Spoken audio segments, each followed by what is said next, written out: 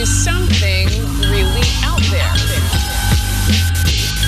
The question is, do they have any idea what they are? Where they're from? Commercial pilots have very often reported sighting objects in the air that seem to defy the laws of physics.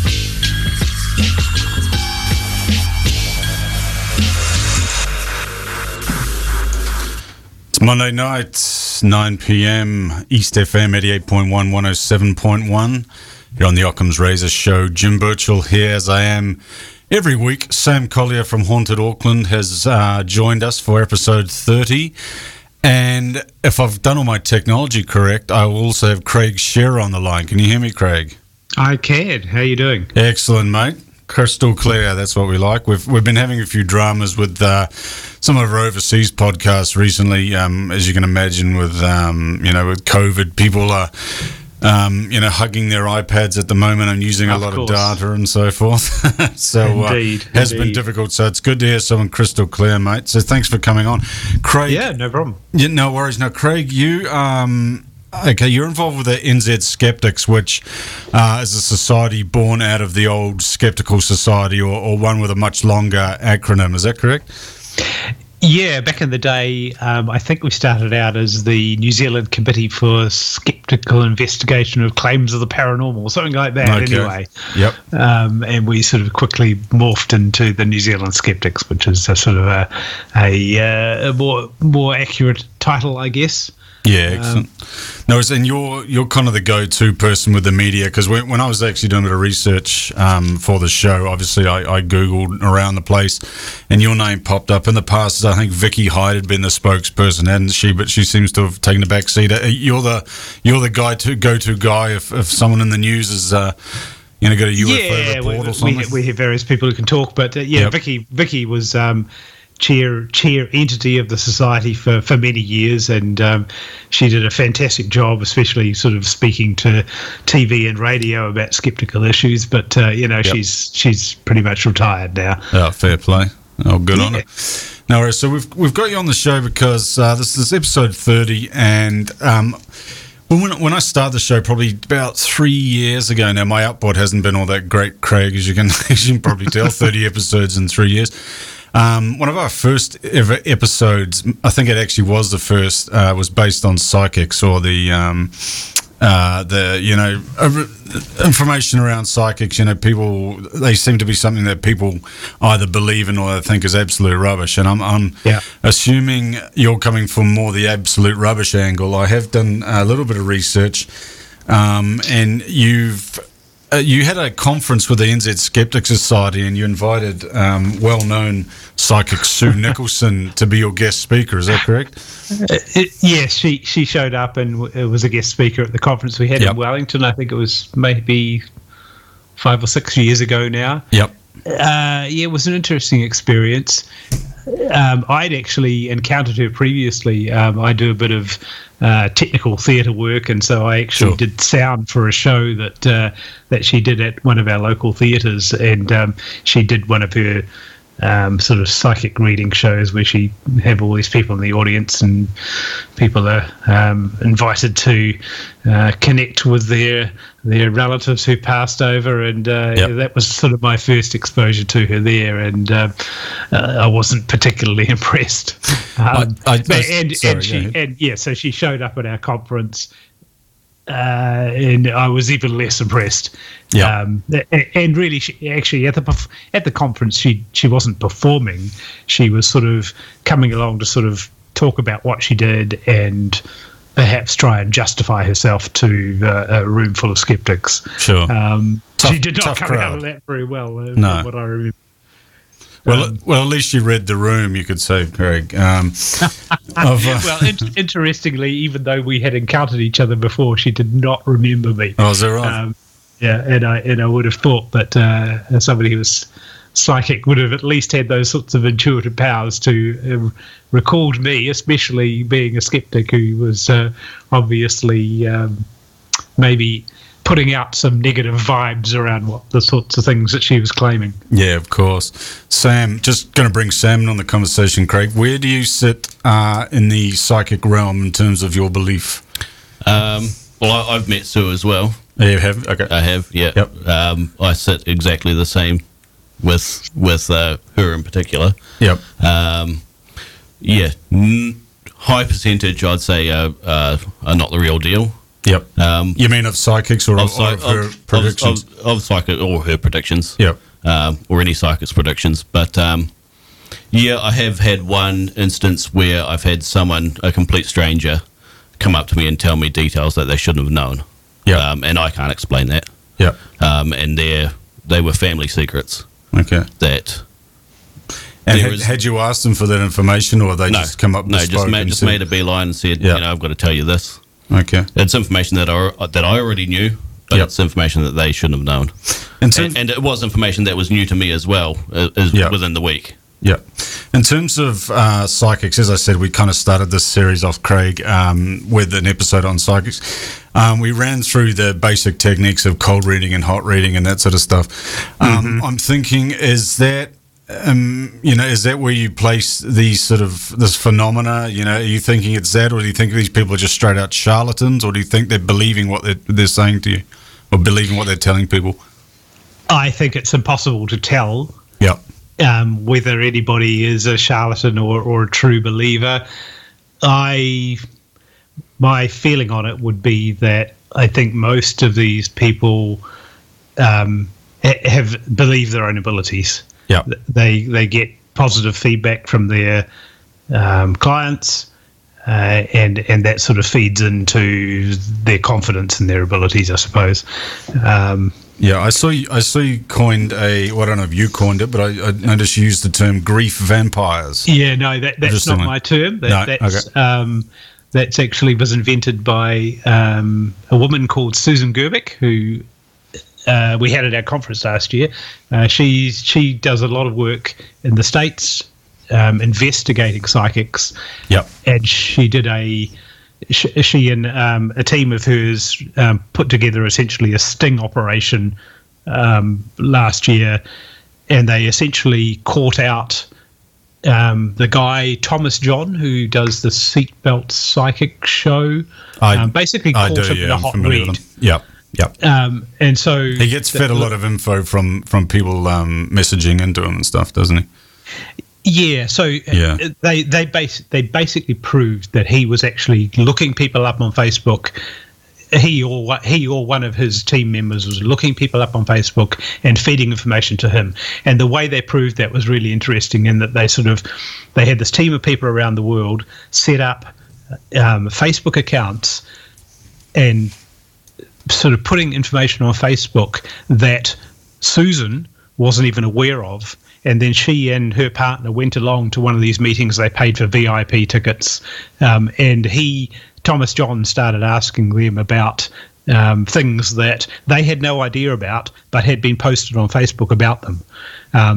So the only way that he could have actually done that was by actually doing this, looking them up online before they showed up. And of course they had bought VIP tickets, and so he knew who was showing up to his readings and so on. So how many people would have purchased VIP tickets? Because it seems like a lot of rigmarole, doesn't it?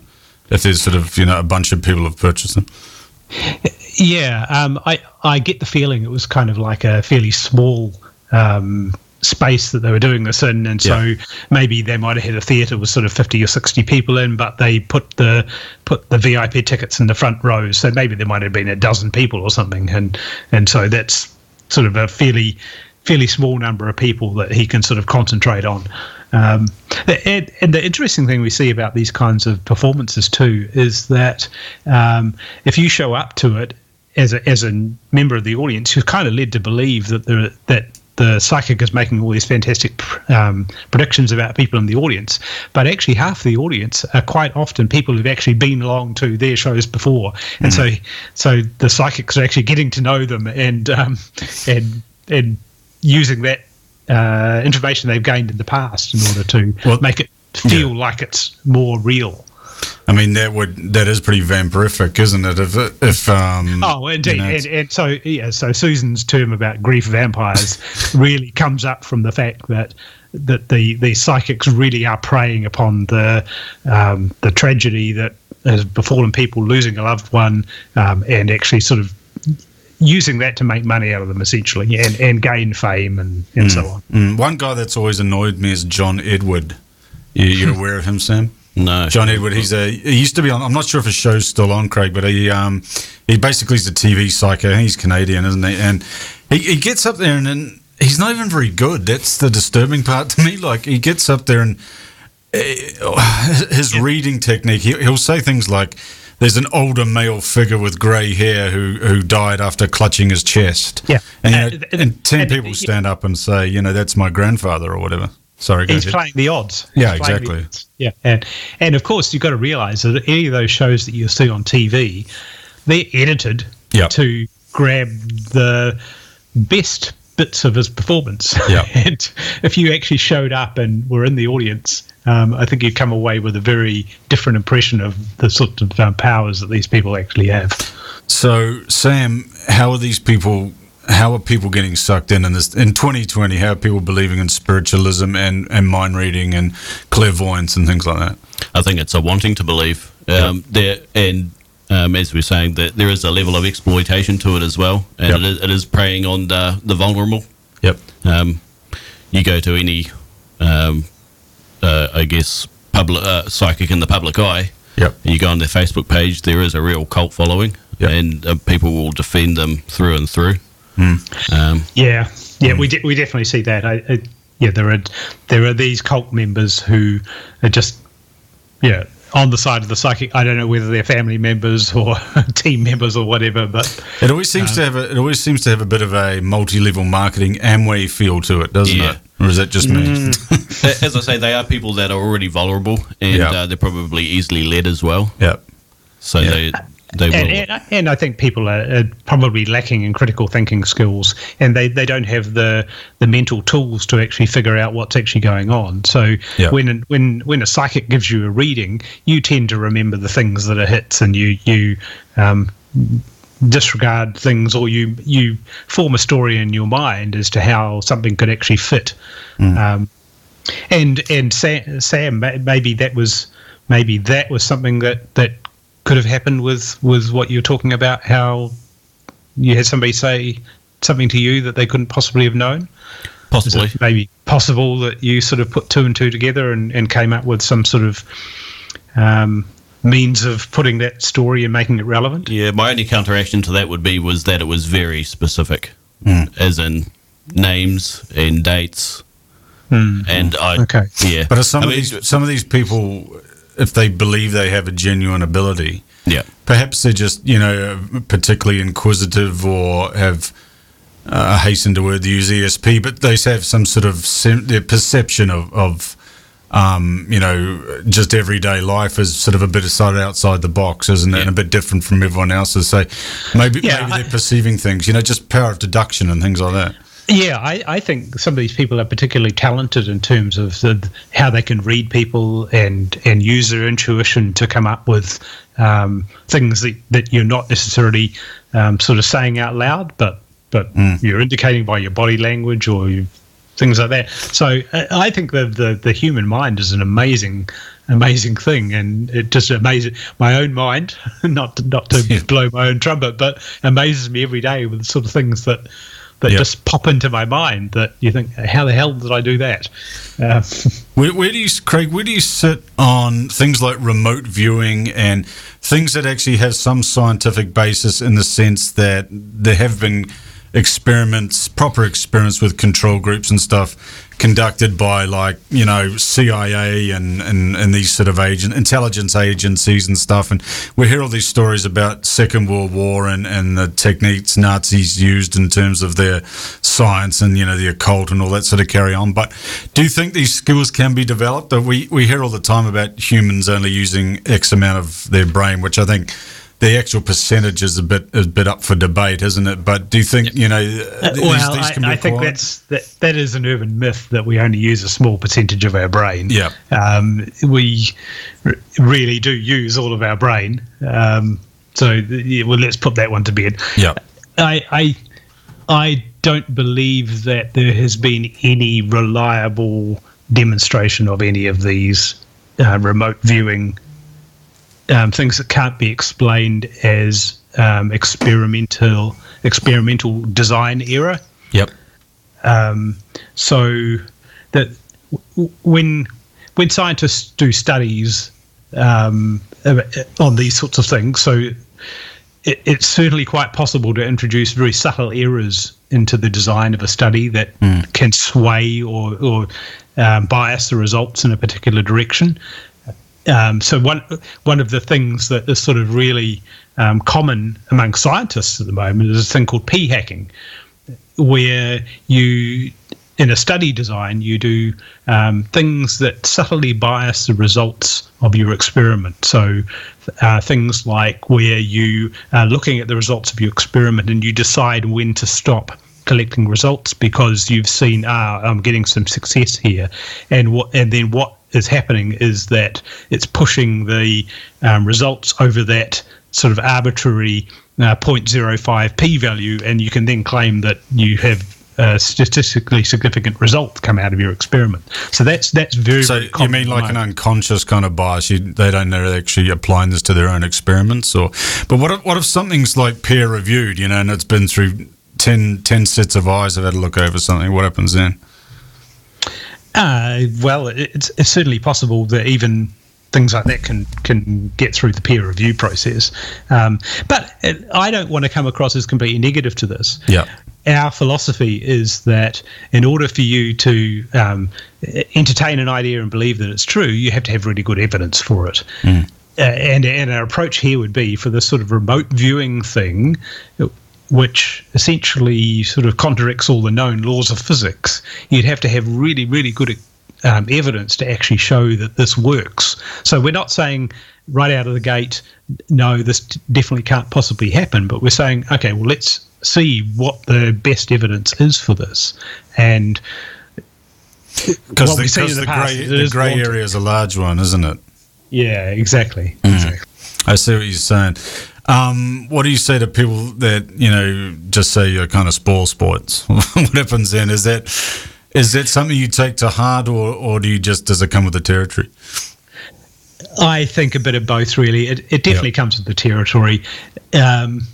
I think it's fun to think about these things. And back when I was a teenager, there were a ton of things that I believed were true, like ESP and all that sort of stuff. But it's sort of come to the conclusion over the years that actually, no, there isn't good evidence for those things. Sorry, Kurt. I noticed you're an agnostic atheist. I was going to ask you how we explain that one.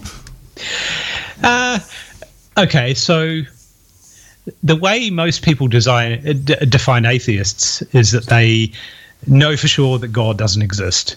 And that really isn't the technical definition of an atheist. No. So there's two sides of the coin there.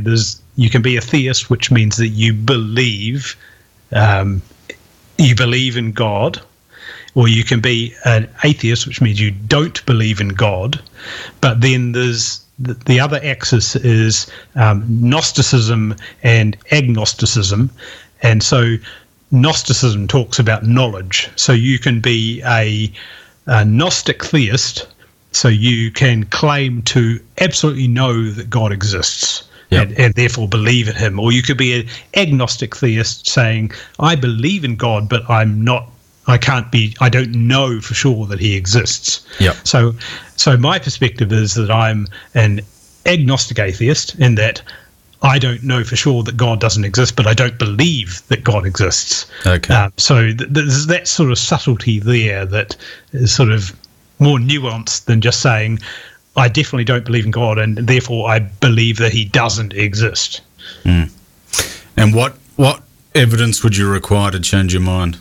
Is he going to have to knock on your door and say, can I come in for dinner and tell you the meaning of life?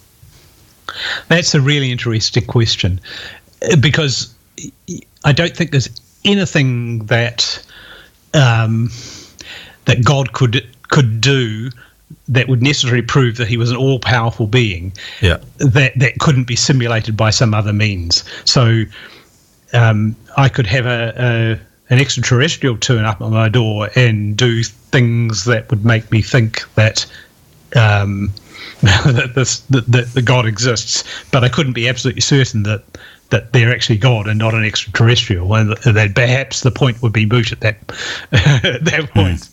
But something that would mean, though, that something that was paranormal to us, let's just hypothetically say the aliens, doing something outside the accepted realms of physics and stuff like that.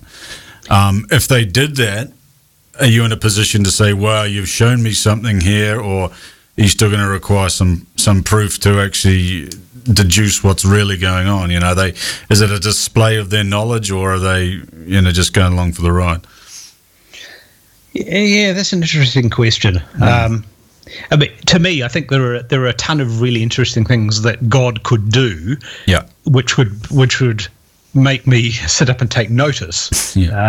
So that if God were to arrange the stars in a pattern in the sky that spelled out, "Hey Craig, I'm God, I exist, take notice of me," that would be kind of an amazing thing to see, and I think I would find it hard to doubt it under those circumstances.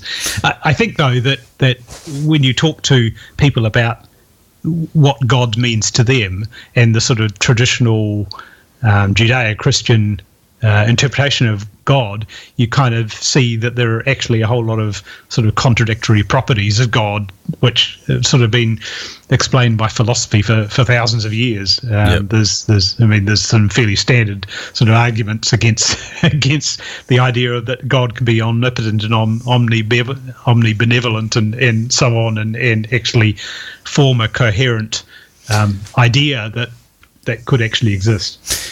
Yeah, I think then you start talking about the wrath of God and your cyclones and your storm surges and all this sort of carry on. And I suppose in absence of an explanation, people turn to the Almighty, don't they?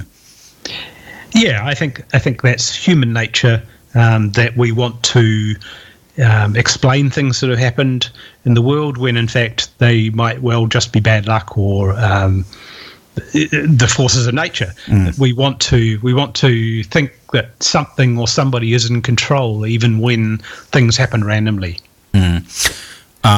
So by intelligent design, in some way or the other. I've always been fascinated by the expression, Sam. I don't know if you have as well. When people say, I think it's a bit like going to a psychic. It's something people say to comfort others. They'll say everything happens for a reason. Now, and I can hear Craig laughing, but it's, the fact that something is or your whole life is predetermined is a bit outlandish for me, and I host a paranormal radio show. Do you know what I mean? But where do you sit on that in terms of, just that? I think it all depends on, I believe it. Everything happens for a reason. You got to have... You got to have reason to get up in the morning, a little bit of purpose. So whether it's real or not, a little bit of faith. But it is something. It's a doctrine that you follow. Do you follow it just because it's put you in a good mood? It takes you away from worrying about things, or yeah. That's what people tend to do with psychics, don't they? They go because they want that comfort. They do, but saying everything happens for a reason, that kind of takes the control out of it, doesn't it? It's like, well, this happened, I've got to move on. It's almost as if it's kind of like it's preordained, and that the implication there is that, well, what can you do to change it if this is what's meant to have happened? Yeah. Well, as I said, I don't really subscribe to that. It's not my thing. Just because I've seen so many things that I'm just like, how could that have happened for a reason? When you see, children dying in Africa and all this sort of carry on, and then it annoys me when people say it's part of God's plan. Or it's not part of God's plan. They're a victim of circumstance, regardless if you believe in a supernatural entity or not. They a very because privileged position to take, isn't it? Exactly, and it's almost people keeping the issue at arm's length because they don't want to deal with it as well. I think there is an element of that. I'm always amazed, Craig, with the amount of people. See, I'm a believer in extraterrestrial life, or at least the possibility of it, and that sort of thing. I'm amazed the amount of people that will believe in a. If I'm being a bit facetious here, but an invisible man who lives in the sky, but don't believe in the possibility of visitation or life on other planets. That's always fascinated me. Is it just because we're just told one thing from birth, or depends how you grow up, obviously, but you're always sort of directed towards the sky, aren't you? When you're growing up, you hear people praying, and you'll have to do it at school sometimes, and this in churches and funerals and things like that. It's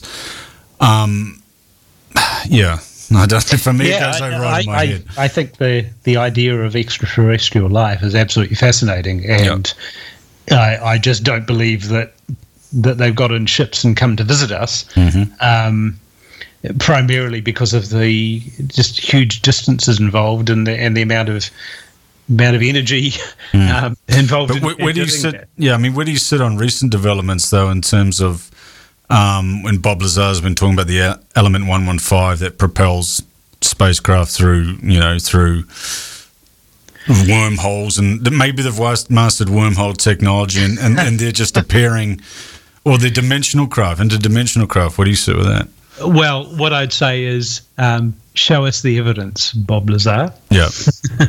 He's I know the name. I'm not particularly familiar with his claims, but I do know I have heard of him and the pretty outlandish claims he's made in the past. See, that I have to say that, Craig, I watched the documentary, most recent documentary. It's got a bit of schmaltz to it. Mickey Rourke sort of narrates the opening in this very strange monologue at the start. As Mickey Rourke does. Yeah, at the start of the thing, but.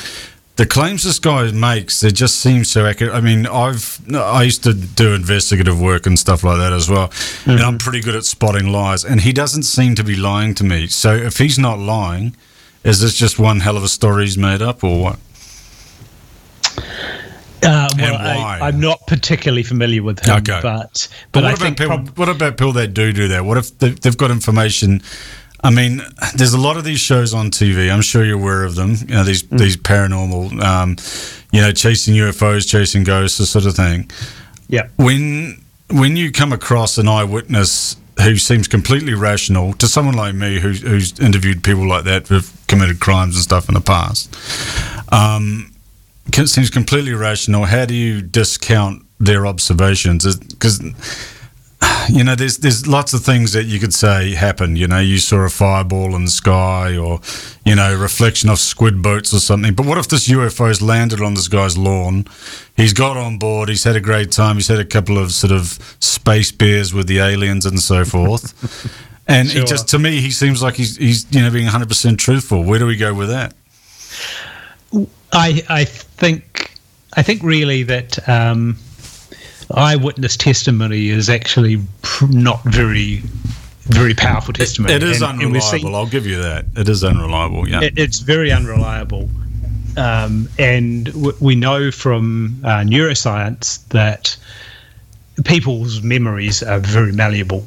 Yeah, and just recalling and retelling something has an effect on the thing that you're actually remembering. So your brain is sort of embellishing the story all the time. And you mean it's making you believe yourself? Is that what you I think so. Yes. Yeah. Okay. And in the case of somebody like Bob Lazar, that's his livelihood. So he's pretty strongly motivated in order to sort of say whatever it takes in order to keep the money rolling in for the videos he makes. What would convince you? If you couldn't explain away something with your, we're taking a scientific approach, obviously, and you're obviously a learned fellow. What would convince you? What actions would have to take place for you to be convinced of what you'd seen was 100% genuine?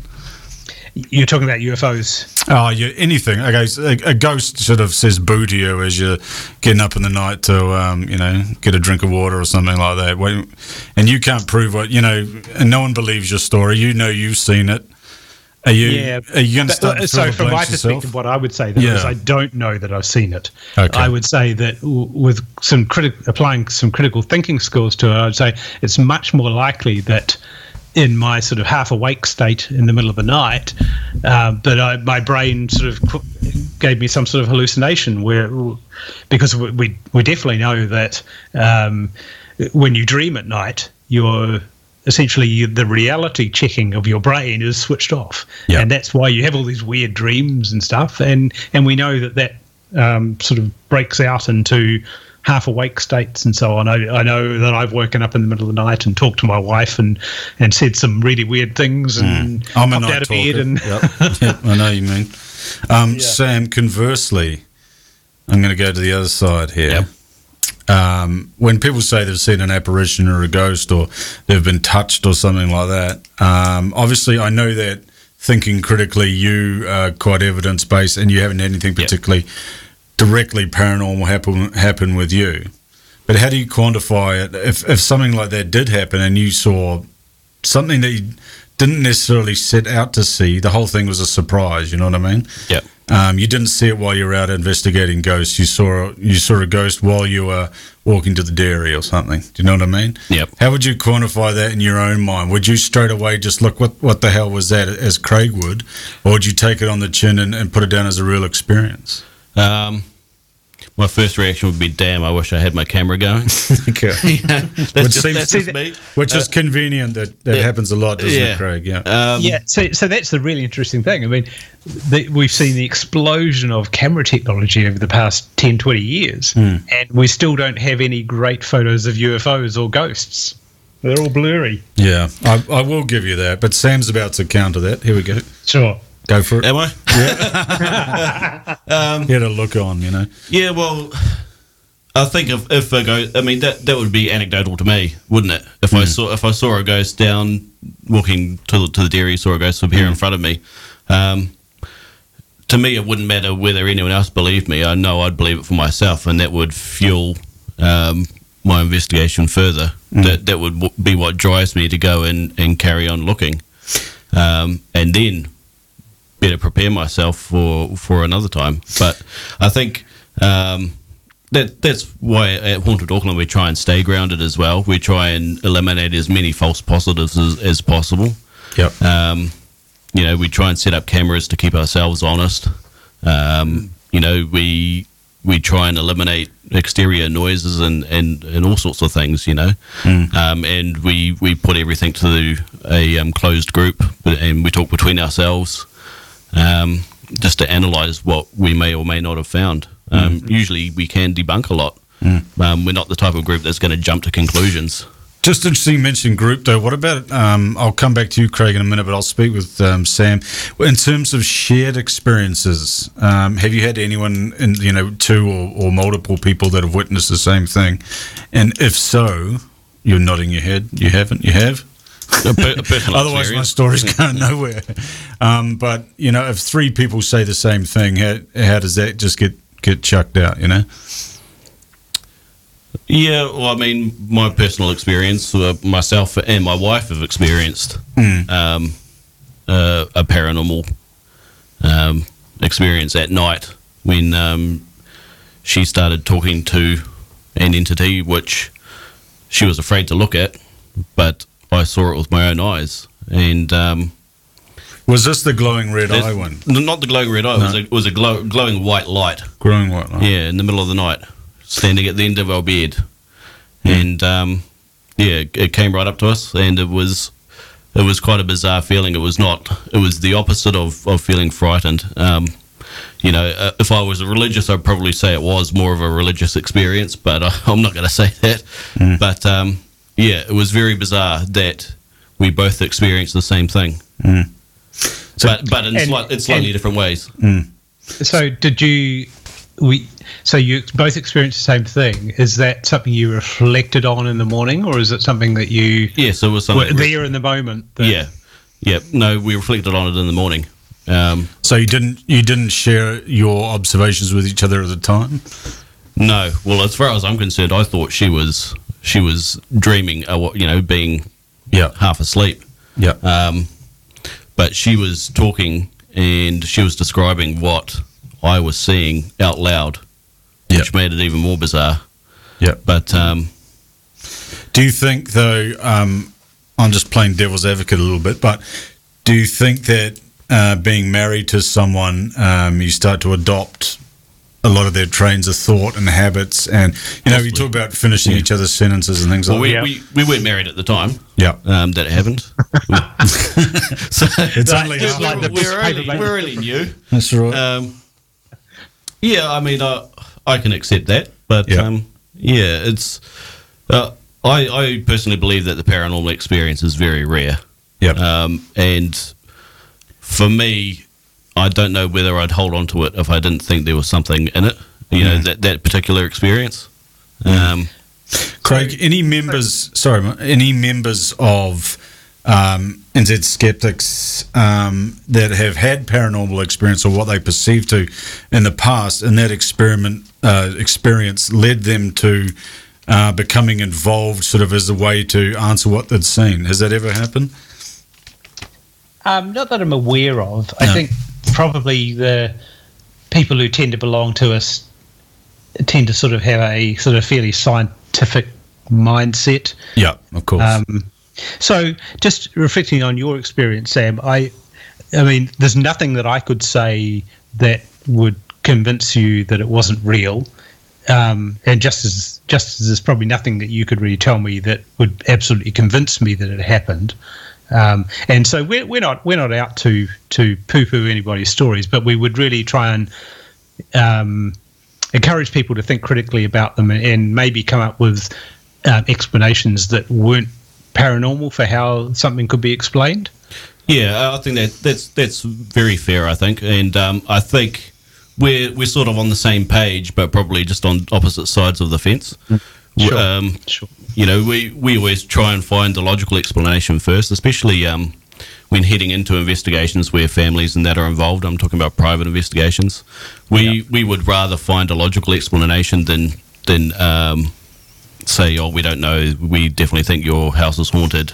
That could actually potentially frighten somebody or definitely. And it sounds like you're taking a much more responsible attitude to these things than you would say typically see on some of these ghost hunting shows. Yeah, I mean, I think those are all entertainment. Yeah, I think to be fair, they do have disclaimers, somewhere in the fine print that it's entertainment and so forth, but they're good fun though, aren't they, Craig? If you're into that sort of thing, if you're into scary movies and watching shows about people throwing stones in the dark.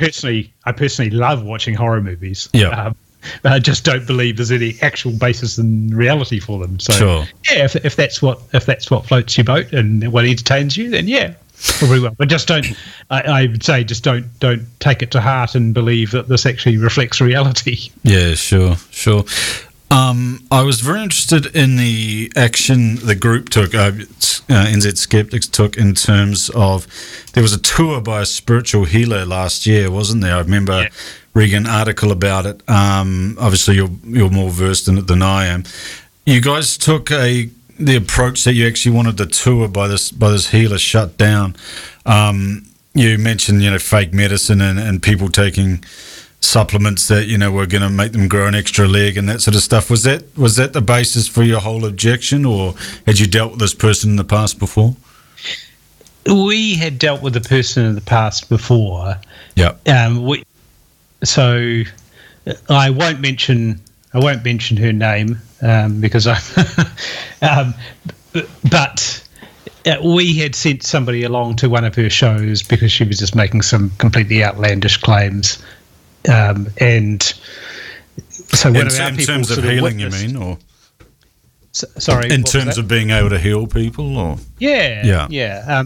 And so the person we sent along actually witnessed the sort of people that show up to her shows, and there were a lot of people there who seemed to be pretty vulnerable, and that to us is sort of really crossing a line in that she's preying on people who don't sort of deserve that sort of treatment, and it was pretty disgusting, really. Were these people with a terminal illness or chronic illness or something like that, or? or relatives of? It seemed that there were certainly some people who were sort of unstable mentally. Yep. And then there's the people who've obviously lost loved ones who are going along with the expectation of having contacts with people on the other side. And then there were people who are going along with sort of chronic illnesses or whatever, expecting her to perform some sort of a healing. And so she was claiming that she had a team of psychic surgeons who were able to somehow channel their spirits through her and affect her healing. Yeah. And quite often these sorts of things, they work very much on the placebo effect. Yeah. And the expectation. So if you go along to something like that, and somebody puts their hands on you and tells you you're going to feel better, then chances are you will feel better for a while. I had some experience in the past with a colour healer. Have you ever been to one of those, Sam? A colour healer? Okay. That's a new one for me. Yeah, well, basically they had these sort of kind of electrode metal dishes hooked up to electrodes, and they pick a colour. It's basically some what's the word I'm looking for here? Cotton. So different coloured cotton and so forth, and they put the cotton, they do a bit of dowsing on your face. And I know, Craig, that was my next thing. I know you're hot on dowsing, aren't you, especially at the local government level? Sure. Anyway, they do a bit of colour healing. They do a bit of dowsing on your face, and they can kind of tell your ailment by the vibration or however it works. And you sit there connected basically to this frequency, or it's a vibration frequency kind of thing that runs through this copper wire, or allegedly does. And the power of the colour cleans up all your bugs inside you. And people swear it works. They swear it works. I went there. I had some heart issues when I was young, and I went there just for some solace, really, because nothing else was really working until I had an operation. But there was people sitting there that, people from outside the mainstream is probably a fair way to put it, but they believe what was happening. So I mean, placebo effect is it is a real thing. Whether putting a piece of cotton in I think it was probably colloidal silver or something like that, wasn't it, in the little basin thing. Whether that gets rid of your ailments, I don't know. But I suspect if you feel better and think something's working, then obviously your mind's pretty powerful, as we scratched earlier. I think those sorts of things that respond to that sort of thing are things that are sort of non-specific. So you might have some back pain or something like that, and it's been shown that those things are very, very subjective, and from one day to the next, even though nothing might have changed, you can feel very, very different. And so having these sorts of seemingly magical interventions probably has a very, very strong placebo effect. Particularly if you're taking as a conduit with pain medicine or something like that as well, right? So if you're if you're sick, you're covering all your bases, aren't you? You'll have lemon and hot water, but you'll also probably have something with pseudoephedrine or something in it. You know what I mean? And who knows which one of these actually worked? Which one of these made you feel better? And so one of the things we also say is there's a thing called regression to the mean. Yep. So you go along to one of these places when you're feeling at your worst. Well, chances are the next day you're actually going to be feeling better, because you probably it's probably not going to be feeling worse. More likely you're going to be feeling better the next day. And so let's kind of attribute your feeling better to the thing that you just did. Yeah, of course. You now, after running the spiritual healer out of town, I was actually thinking, we didn't quite do it. No. Although she did a very interesting interview on Radio New Zealand. Okay. And I'm sure you can find it in the archives, but it's quite eye-opening to listen to the claims she made. Was this post her performances that you tried to block, or was it before? Yeah, so she does performances in New Zealand and also performances in the UK. So we had a sister organisation in the UK who managed to actually shut down some of her performances over there by writing to the venues and explaining to them the sorts of shows she's doing and how exploitative they are. But we did not have the same success here, possibly because she's sort of a native of based here in New Zealand versus in the UK. Okay. One of my greatest life regrets, a year ago, I was on a day trip in the UK. Where was I? Windsor Castle. So I was in the vicinity of Windsor Castle. Mm-hmm. There's a little theatre there called the Majesty or something like that. Derek Acorah. Do you remember him? Derek Acorah. Do you remember him? I don't think I've heard that. The late Derek Acorah. I know he died recently, actually. That's why it's one of my greatest regrets, because he was playing that night. Now, Derek was a self-styled psychic medium, former footballer, actually, I think. Yeah. A bit like David Icke, actually. But he certainly looks similar to him. He did, actually, yeah. Now, Derek got caught out on Most Haunted a few years ago. The Kieran O'Keefe, I think the parapsychologist on it is called, and he did a little trick, and he came up with the name of Creed Kafer, which became a big performance that Derek put on. He went into a trance and said he was possessed by Creed Kafer. Now, it turns out Creed Kafer was an anagram of Derek Faker. So he got basically outed, and he was all over the Sun. You know, they loved it, and all the tabloids in Britain and so forth. Yeah. And he was playing in the little theatre actually in Windsor, and I was about to go, and then I got sort of called away and said, we don't have time to have dinner and do this sort of thing. Mm-hmm. And the next thing I know, poor old Derek's died. So I really wanted to see him live and see what sort of mystical skills he really did have. Yeah. I mean, even people who are exposed like that, they still have their true believers who will and continue they press to on believe. too. You got a bit of courage about them too. If you just press on after you've been busted. I mean, that happened to Uri Geller, didn't it? Remember they found those wires in his hands or something like that. I can't quite. There's a guy by the name of Peter Popoff. Yep. And he was basically a psychic, claiming to be a psychic, but this was back in the 70s, and he had a CB radio receiver in his ear, and he had some of his people feeding him information about that they gleaned off the slips of paper that people had filled out when they were in the lobby. Yeah. And so James Randi, who's very, very well known. Well, he had the $1 million challenge, didn't he? Yeah, psychic debunker. Sort of exposed him, and Peter Popoff went to jail for fraud. Really? And is now out of jail and still doing the same thing. Oh, okay. Still got his true believers who believe he's the real deal. And well, I suppose a lot of these characters have a lot of the same characteristics as con men and confidence tricksters and stuff like that, don't they? Yeah. Grifters and that kind of personality, I think, comes into it. And, if people are gullible enough to believe it, hey, whatever.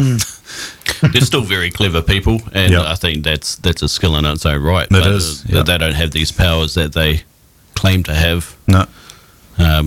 Especially with Derek Acorah, he had been caught out a number of times. He had been. It wasn't the first time, was it? Yeah. I don't know whether you've ever seen the Fanny Loves Dick video. No, tell us. One of his most haunted ones, and he called upon a boy called Dick. Yeah. And another lady called Fanny, of all things, and it was all about Fanny Loves Dick. You got to watch it. So Derek got all smutty. It's internet. It's internet gold. Yeah.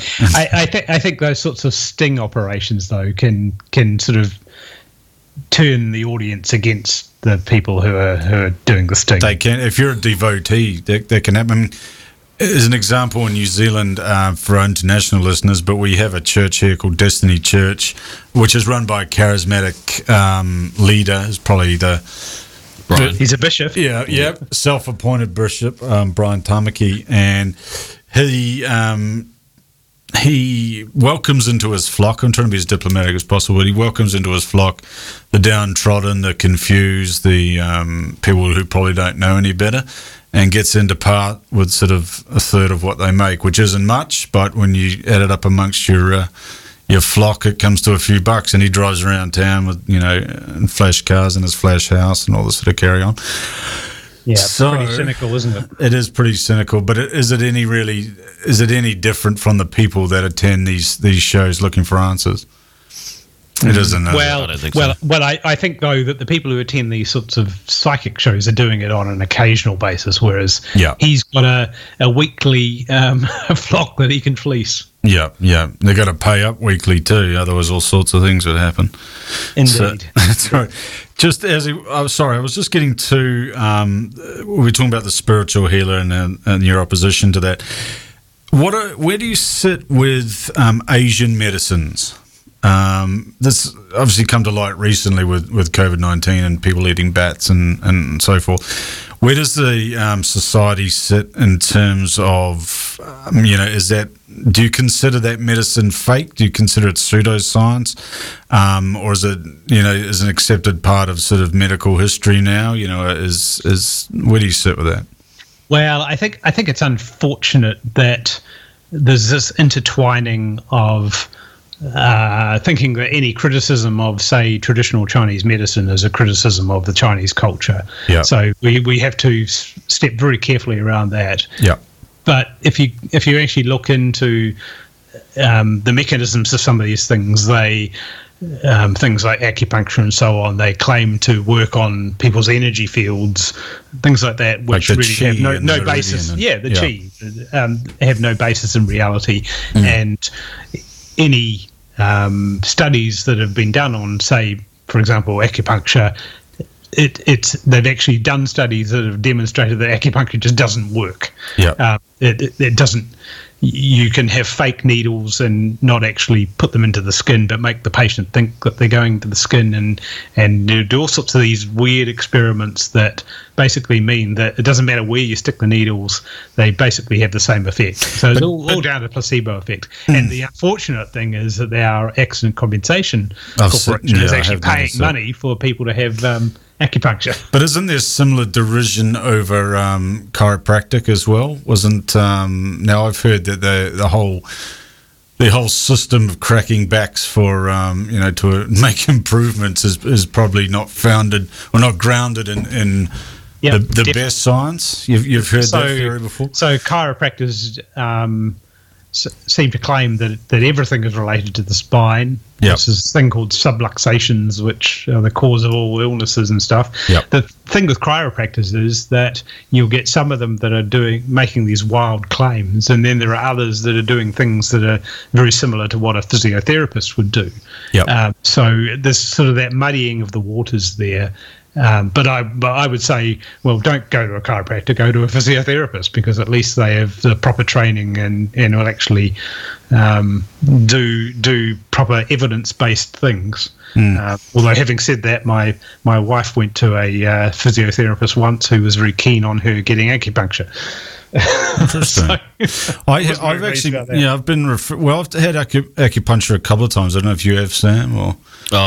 I've got a Shakti mat at home. So. Oh, there you go. There you go. Acupressure mat. Do you lie on it or do you stand on it? Oh, no, I do all of it. But everything. Yeah. I have tried it. I don't care, even if it is a placebo effect. If it makes me feel better. Works all right? Yeah. Well, that's the main thing. I mean, some people go to osteopaths, which is kind of the softer version. They don't destroy your sort of spine as much as a chiropractor probably does. But I've heard that a lot of people think they're a bit airy-fairy as well. What do you think, Craig? Yeah, I think, yes, I don't know a lot about what osteopaths do, but I think they are certainly not necessarily completely grounded in medicine. Yep. But when you say medicine, do skeptics accept that Western medicine may not be the be-all and end-all of things? Obviously, we don't know everything yet, and we probably won't know everything for a long time. I think it's problematic when you try and characterize it as Western medicine. Yeah.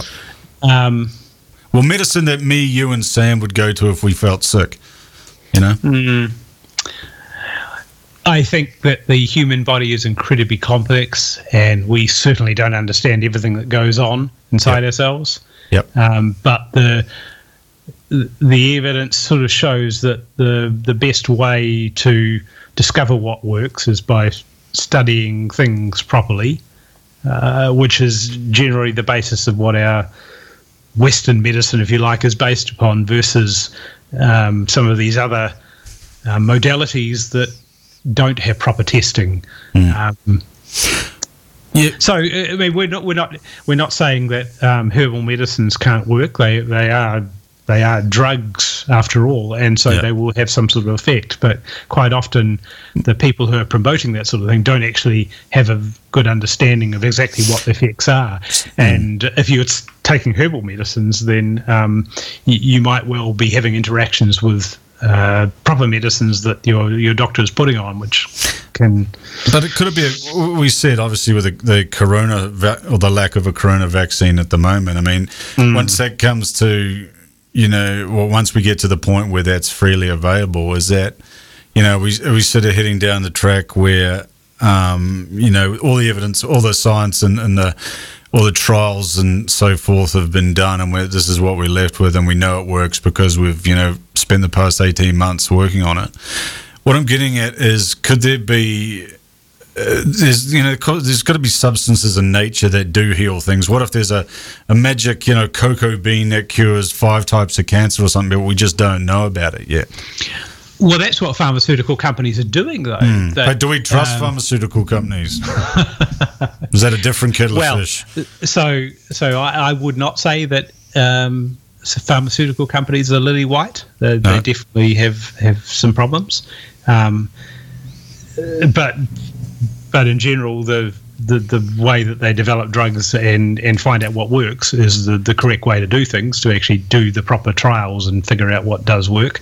But yeah, there's obviously all this controversy about particular drugs that when they're studied again, perhaps don't have the effect that they thought they had.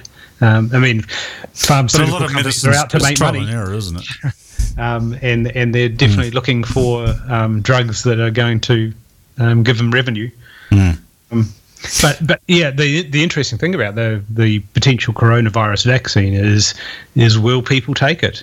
There's certainly a lot of vaccine skepticism around. Yep. Which is not our kind of skepticism. No, but if they don't take it, obviously it makes you. Sam's about to say something, I think, but no, you're not. I was disagreeing. Yeah, I mean, hey, if it cures everyone of coronavirus, then I'm all for it, But at the same time, there could be all sorts of potions and lotions that we haven't tried yet, and do we really need to? Indeed, but we need to discover those things. And but what if people already have, Craig? You see, what if they have, but they lack, they obviously lack the funding to conduct, extensive trials and this sort of stuff. So what we would probably say is that if there is some evidence that these things have some sort of benefit, so anecdotal evidence, you mean? Yeah, and that's a good place to say, okay, well, that's interesting, so we should study this further. Yeah. But I mean, the living example at the moment is Donald Trump promoting hydroxychloroquine, and look at how that's turned out. He's been touting that as dangerous for your heart and have a bad outcome in that respect. So, especially if you're a 70-year-old man, it probably doesn't help too much, does it? Exactly. We could go on all night, Craig. Thanks for coming on. It's been a pleasure. Fortunately, we're out of time. Sam, you enjoy that show that got your the fires burning in terms of your skepticism? Yeah, no, I think it's been very interesting. Yeah. And Craig wasn't the annoying sort of. Sort of, as I said earlier, fun police sort of guy coming on the show that a lot of people would expect. No, like I said, I think we're both along the same lines of skepticism, and it's the only difference is that I am on the believer side. Absolutely, indeed. Good stuff. Nice to talk to you guys. Yeah, thanks for coming on. We'll see you next time on Occam's Razor. See ya. See ya, mate. Bye. And that was episode 30 of Occam's Razor, live on East FM 88.1, 107.1. I hope you enjoyed the show tonight. We'll probably be back next Monday. I'll just have to research a quality topic. You got anything for us, Sam, for next week? Not off the top of my head. I'm sure something will come up. It's all right. It's a week away. Yep. Should be all right. And thanks to all the new people that have actually started listening to the podcast. We've got quite a number of new listeners in the past. Well, I think it's probably something to do with lockdown, and I think the fact that we are also playing through thepodcastradio.co.uk, everyone's favourite podcast network. So welcome if it's first time listening to the show.